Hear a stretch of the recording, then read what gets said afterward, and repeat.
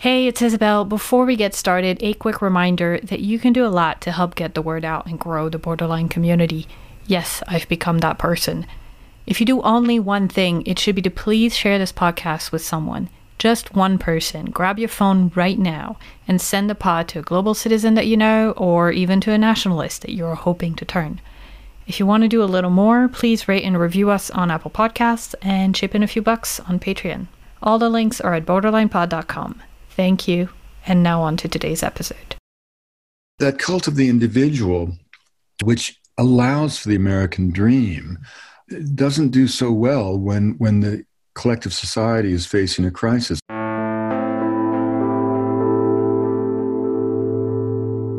Hi, I'm Isabel Rogol, and this is Borderline. About a third of you, dear listeners, are American, and so this episode might be a little hard for you. Rest assured, it's hard for me too, and we're in this together. You'd be hard-pressed to find someone without that navy blue passport who knows and loves the United States more. Half the people I meet think I'm American. And yet, I couldn't tell you exactly when. I figured I'd probably never live there again. Something broke. And the easy answer would be to say it's the current politics, but it runs much deeper. I'd been wrestling with it when I came across someone who beautifully expressed this thing I'd been feeling. That's Canadian anthropologist Wade Davis, a man I'd describe as part Indiana Jones, part Dumbledore. You'll get his impressive CV in a minute. This summer, he wrote an essay for Rolling Stone magazine you may have read. It made the rounds. He wrote about the unraveling of America, what the COVID-19 crisis revealed of what's become of the country. So we discussed that, and what the whole world can expect if indeed this is the end of the American century. I'm mindful of what it must sound like to have a French woman and a Canadian man sit here and give a rather rough appraisal of your country. So bear in mind that Wade does also have that blue passport, and me, well, it lives in my soul a little bit. Let's talk to Wade Davis. Good morning. Good morning. So today on the podcast, we have Wade Davis, renowned anthropologist, author of many books, professor at the University of British Columbia, and a National Geographic explorer. That's quite a CV. And actually, I think that's where I want to start. I'm curious. So you wrote this essay that was an instant hit this summer, The Unraveling of America. And that's a bit of a departure from your usual topics. You write a lot about rivers and about indigenous cultures. So what kind of prompted you to explore this? Well, actually, I have to say, Isabel, I've written 23 books, and I think every single reviewer has always said of the latest book, this is quite a departure for Wade Davis. And I'm a storyteller, and I write about what intrigues me. The genesis of this article was as quirky and as serendipitous as everything I do and everything most creative people do. I had a book coming out in the spring before COVID hit called Magdalena, River of Dreams, which is kind of a biography, almost a love letter to Colombia. And I was all set up for a massive tour and launching it in London and America and Canada. I was going to be in 7 countries, 30 or 40 presentations all scheduled. And of course, like everybody else's life, it went to the car wash. It turns out one of the only ways authors have really to get news out about a new book is to write essays. And so I've been writing sort of essays that have sort of nothing to do with the book, but get the byline of the book into circulation and on the advice of the publishers. And that's part of the genesis of this. I've been asked to write about COVID since almost the beginning of the crisis. And it is true that everything I write is through a kind of a lens, an anthropological lens, if you will. And I hesitated to write about COVID. I didn't feel I had anything new to say.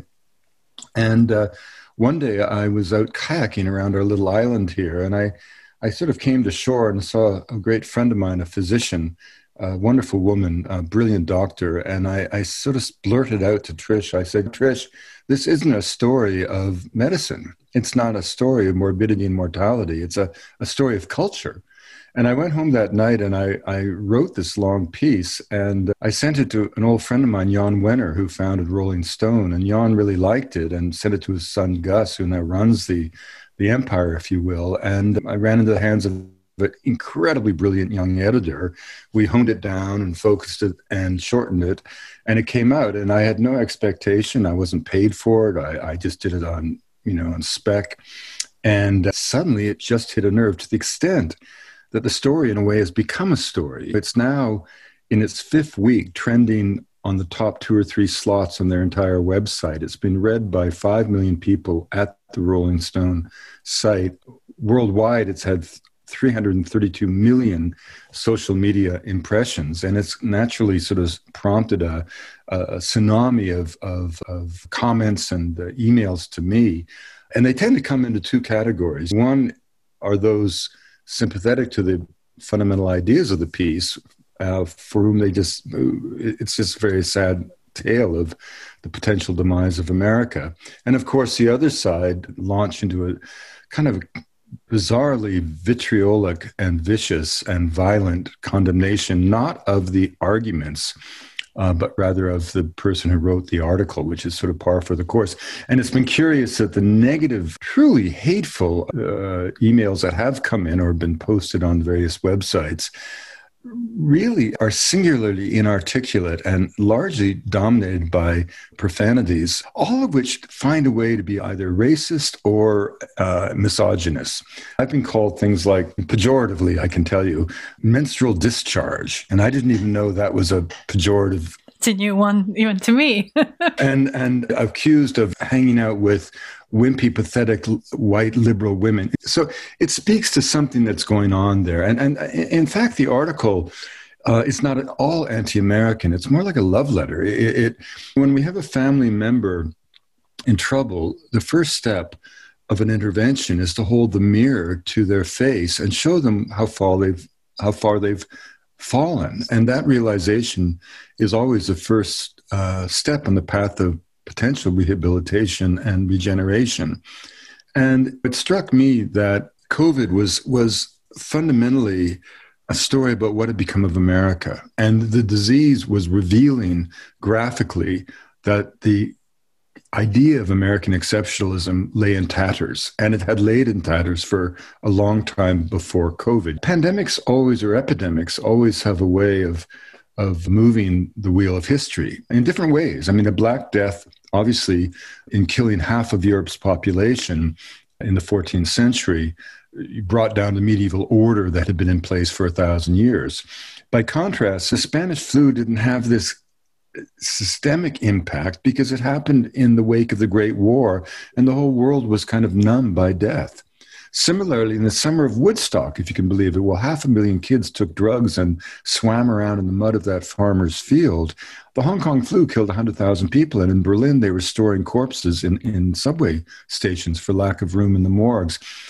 But again, we didn't have global media, we didn't have digital access to communication, and we weren't all flying around the world. In the 1960s, most people in Europe or in Canada or United States had never been in an airplane. What COVID did is sort of unveiled the tatters of the American image. I mean, Americans woke up to realize that they're actually living in a failed state, led by a dysfunctional government, at the head of which was an individual who was literally recommending the use of bathroom disinfectants to treat a disease that he intellectually could not begin to understand. When you think of the healthcare workers waiting for emergency supplies of fundamental material, from swabs to masks, to arrive from China, the hinge of history opened to the Asian century. As an Irish Times correspondent said it so well, America has invoked all kinds of emotions over the years, good and bad, loving and hateful, but never the sentiment of pity. And suddenly the world was looking at America, as a failed state. The truth is that empires are born to die. Kingdoms are born to die. The 15th century belonged to the Portuguese, the 16th to the Spanish, the 17th to the Dutch, the 18th to the French, the 19th, of course, to the British. And the British Empire reached its greatest geographical extent as late as 1935. Brits in all the colonies were swirling their gin and tonics in the setting sun. But we now know, of course, that the empire was gone, bled white, bankrupt by the Great War, and the torch had passed to America. And again, the way to ask what's become of America is to look at what it once was. On the eve of World War II, America was a demilitarized society. Portugal and Bulgaria had larger armies.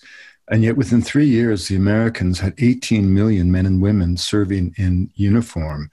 The nation's industrial might, once harnessed to the cause of the liberation of Europe and the world, literally saved civilization, that together with Russian blood. The Ford Motor Company produced more industrial output than the nation of Italy. For every 4 pounds of equipment the Japanese got to a soldier, America got 2 tons.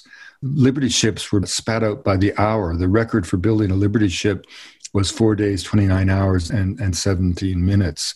The industrial output was so extraordinary that we were able to, without thinking, send 500,000 Dodge trucks to the Russians, 500,000 radio sets. The troops that marched into Berlin from Russia, from the east, did so on boots, in many cases, made in America. And so in the wake of the war, with Europe in ashes, Japan prostrate, America, with but 4% of the world's population, controlled 50% of the world's economy, made 90% of the world's cars. And that incredible concentration of wealth allowed for a truce between labor and capital that gave us a weekend, gave us a working middle class, an era in which an individual, then a man for the most part, could support a family on his own, buy a house, buy a car, send his kids to good schools. And that became kind of the idea of America. Now, the truth is, when we look back in the 1950s, America was no perfect place by any means, but the economy really resembled Denmark as it does the America of today. I mean, marginal tax rates were 90%.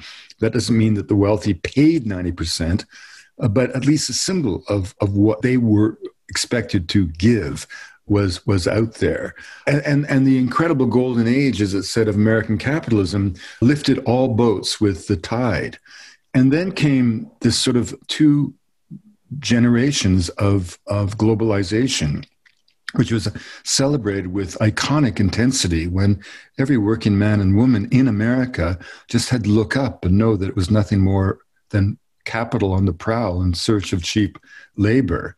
That world slowly disappeared. And even as that world disappeared, suddenly came into being this economic injustice, this extraordinary chasm, this discrepancy, whereby today 1% of Americans have $30 trillion of assets, and the bottom half of Americans have more debt than assets.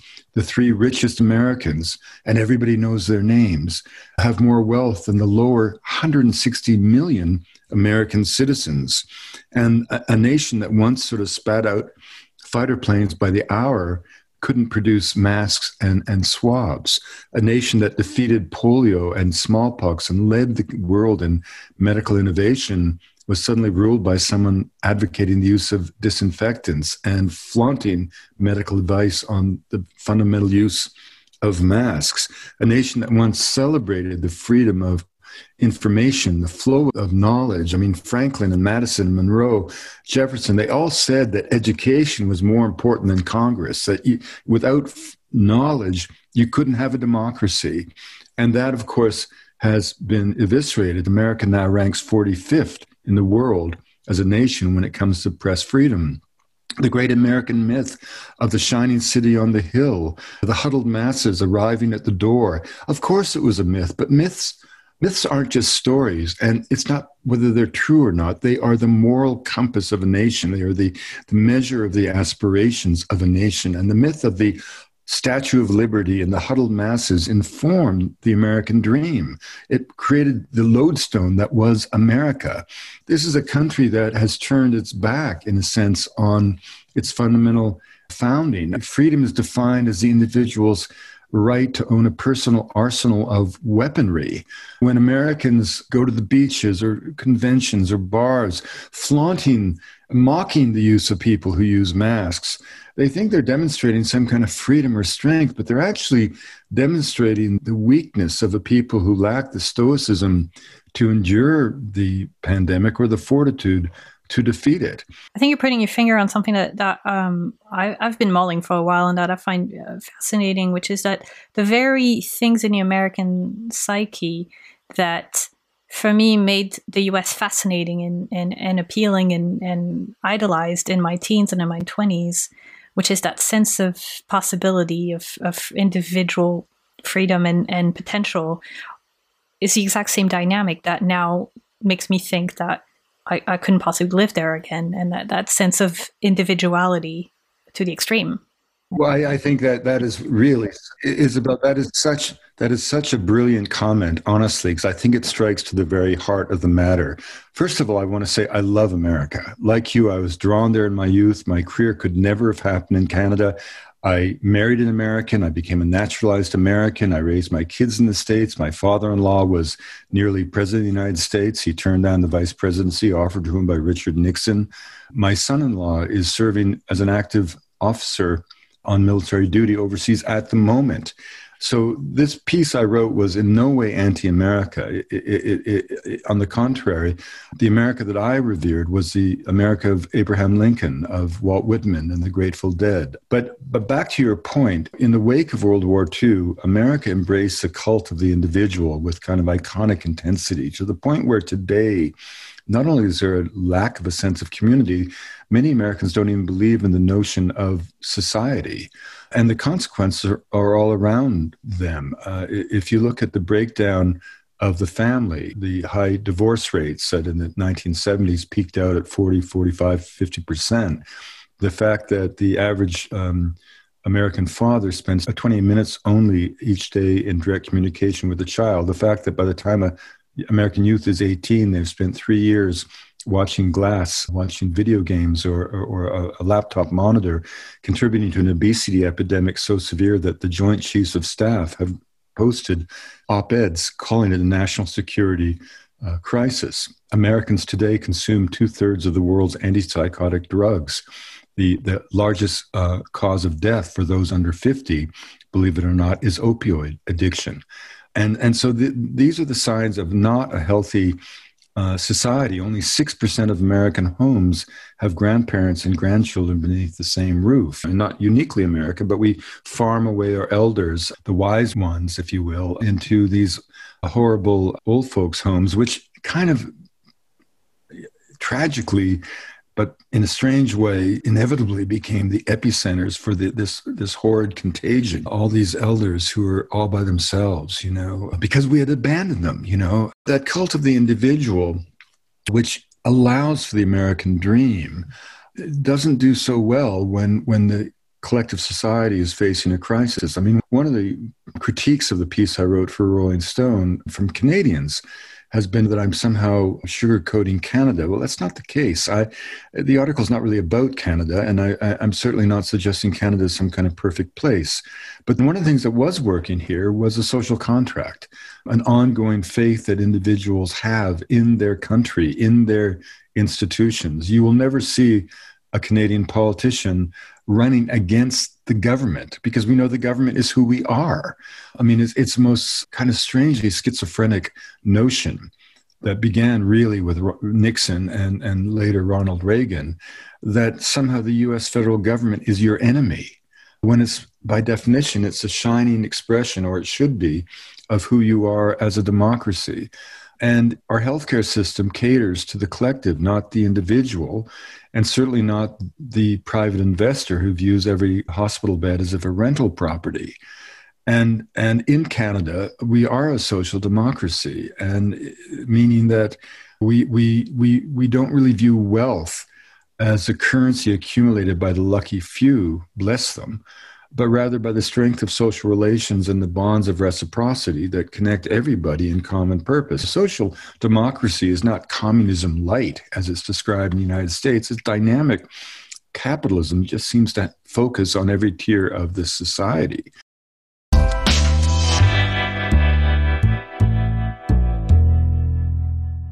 Hello, listeners. We're taking a short break for an announcement. Borderline now also lives on Patreon. Reporting and producing this podcast on my own has pretty much become a full-time job. I'm pouring all my heart and many hours into it. I really want Borderline to be a voice for global citizens and add real value and information, not just chatter. If you want to support this mission, go to borderlinepod.com and click Become a Member. Members get early access to every episode, behind-the-scenes content, chats with me, more surprises, and even swag. Most importantly, more global citizen community, and my undying gratitude. So become a member now at borderlinepod.com or search for Borderline on Patreon. and thank you. Now back to Wade Davis. I use an allegory to try to explain to my American friends how it is different in Canada. And I say, just imagine the last time you went to the Safeway to get your groceries. When you go get your groceries in the States, there's a kind of economic, class, educational, racial, social chasm between you and the checkout person that it's almost impossible to bridge. Now, you don't feel that when you go to a Safeway in Canada.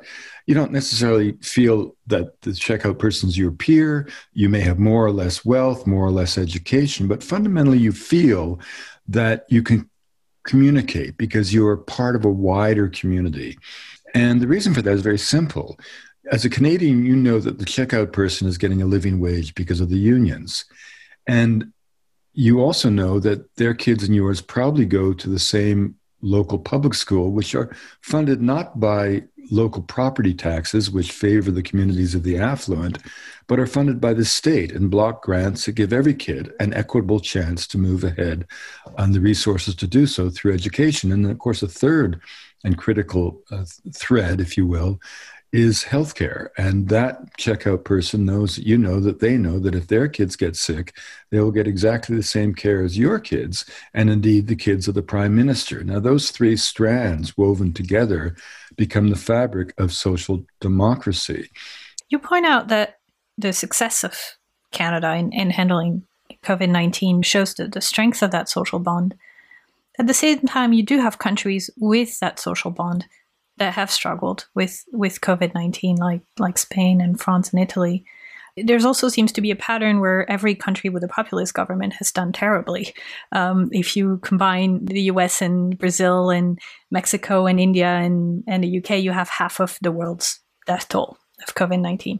So does COVID-19 show the failure of America, the failure of populism? Which is it? Well, I think right. And again, I'm not trying to sugarcoat Canada by any means, but when you come to the other nations that you mentioned, Brazil or the United States, or Boris says England for that matter, what you see is this foolhardy kind of macho denial of life, denial of biology. The virus doesn't care. It thrives by not only co-opting our own fundamental biology, but it also attacks the social fabric of our lives, the connections of community that are for the human as a social species, what teeth and claws represent to the tiger. And so the chaos, in a sense, unleashed by the virus is exactly, in evolutionary terms, what the virus has in mind, if you will. This is why the idea that we don't need to wear masks is no brave gesture.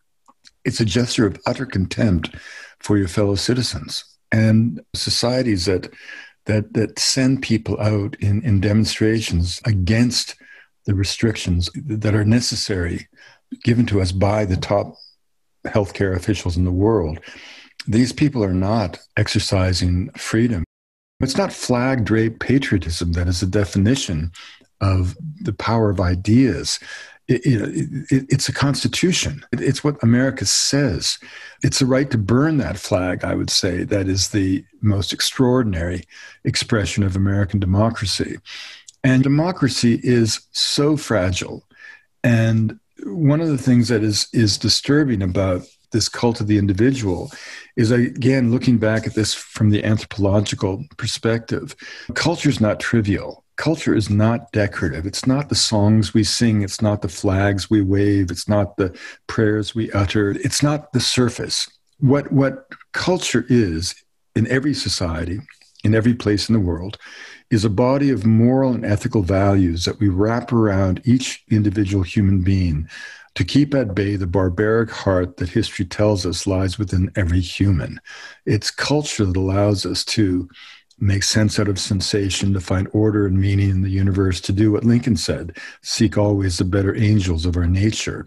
And when that veneer of civilization is torn, when the raw heart of the beast, if you will, is allowed to emerge, that's when you have nations that once gave us Mozart and Schiller and Goethe suddenly resonating with the sound of jackboots in the street. Now, I'm not suggesting that America is on the way of Nazi Germany, but they're pretty daunting images when you see white militia self-appointed militia, stringing AK-47s or semi-automatic weapons of one sort or another over their shoulders and their fatigues and marching into government legislatures. It seems to me that November is just an election. I mean, it's an important election, obviously, but it's not going to heal the divide. Even if Biden wins resoundingly, there will still be 50 to 60 million people who are on that other side who will believe, and Trump will fan the flames of this, that the election was stolen from them. And Trump will do everything he can for his personal gain to maintain that rabid following that he has, that he lives upon. The only thing that's going to heal America is to heal America. Somehow, this chasm between those who have and those who have little, this chasm of opportunity between those who have managed to go to university and those who haven't, the chasm of opportunity between those who have been abandoned as factories close and become automated, something has to be done to give that cohort a sense of integration, a sense of belonging, a sense of being part of an America that's not measured simply by flag-wrapped patriotism at a rally, but is real, where social and racial justice become one and the same. You mentioned the election, and it's I've got just two final questions on that theme of the end of the American century. If there is a Biden administration, one can hope that COVID will be handled better, but is there an off-ramp to this idea of the end of the American century, or is it done? Well, I'm not looking forward to the end of the American century. It's certainly no time to gloat, nothing to celebrate.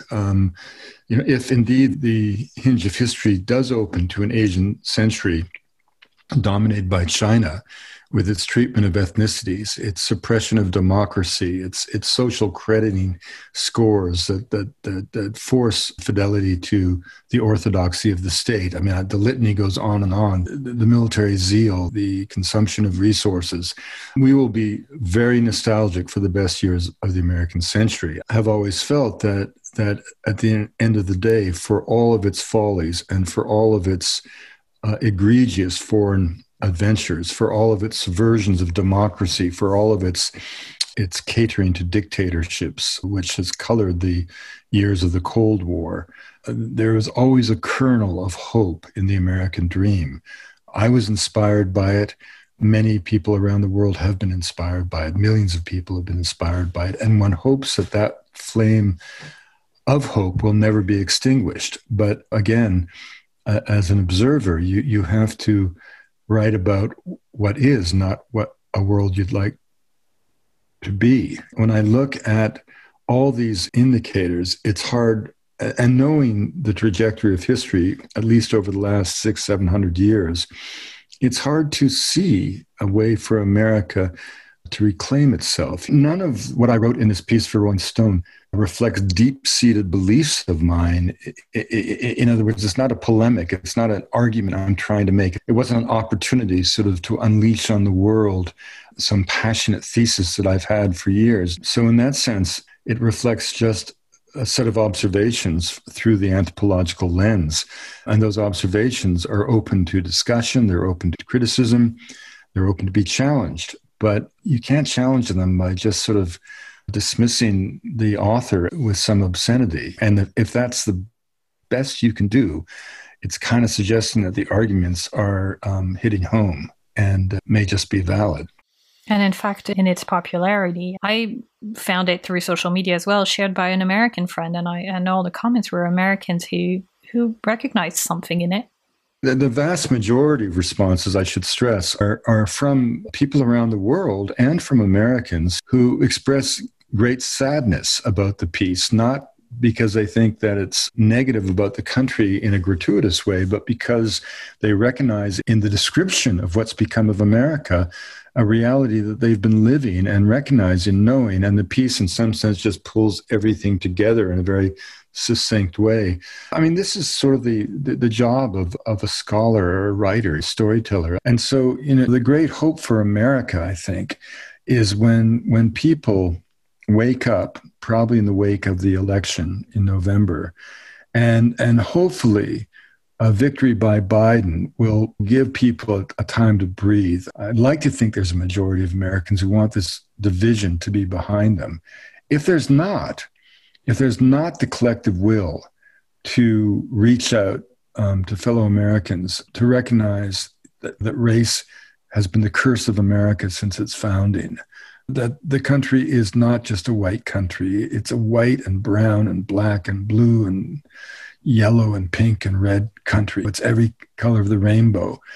If people get to the point where they want that dream of America more than they want to indulge to their hatreds of each other, that will be the key to the recovery and perhaps even the resurrection of another century of America influence and dominance in the world.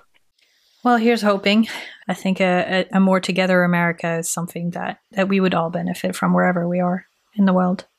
Thank you so much for this conversation. If people want to follow your work, I know you're not very much a social media person, but you can tell us the name of your book again. Magdalena, River of Dreams, and it's been described as a love letter to Colombia. And Colombia is a place where heaven and earth comes together on a regular basis to reveal glimpses of the divine. It is not a place of violence and drugs. It's a land of colores y cariño, colors and love, and it's without doubt the most interesting nation in the Americas. Thank you. We'll make sure that people read that. Thank you so much. I really appreciate it. My pleasure, Isabel. Take care. All right. Take care. The French century ended with the Revolution, or the Industrial Revolution, or with Napoleon. Whichever way you slice it, it's been a couple centuries since we've been on top, and it's been a national pastime ever since to bemoan our lost grandeur. We've expended quite a bit of energy refusing to stand in the middle row of diplomatic photos. I wonder if, in another couple generations, national malaise will be an American malady too. My dear friends, take it from a country who's been there. I suspect we'd all be happier if we accepted a quiet, middling fate. But we wouldn't quite be ourselves, would we? I want to thank Wade Davis for his insights and generosity. Special thanks to Tad Bartimus and to new Patreon members Monica S. and Patty Perkins. You too can get your name in the credits. Click on Become a Member at borderlinepod.com or look for Borderline on Patreon. This week, Patreon members get the full interview with Wade Davis. We talked about twice as long as what you're hearing here. We talked about Colombia, we talked about Canada, we talked a lot more about the US and about Donald Trump. Music is by Topher Moore and Alex Alina. Don't forget to rate and review the podcast. You can always email me your feedback. I love to hear it. It's all at borderlinepod.com. Borderline is a One Lane Bridge production. Talk to you next week.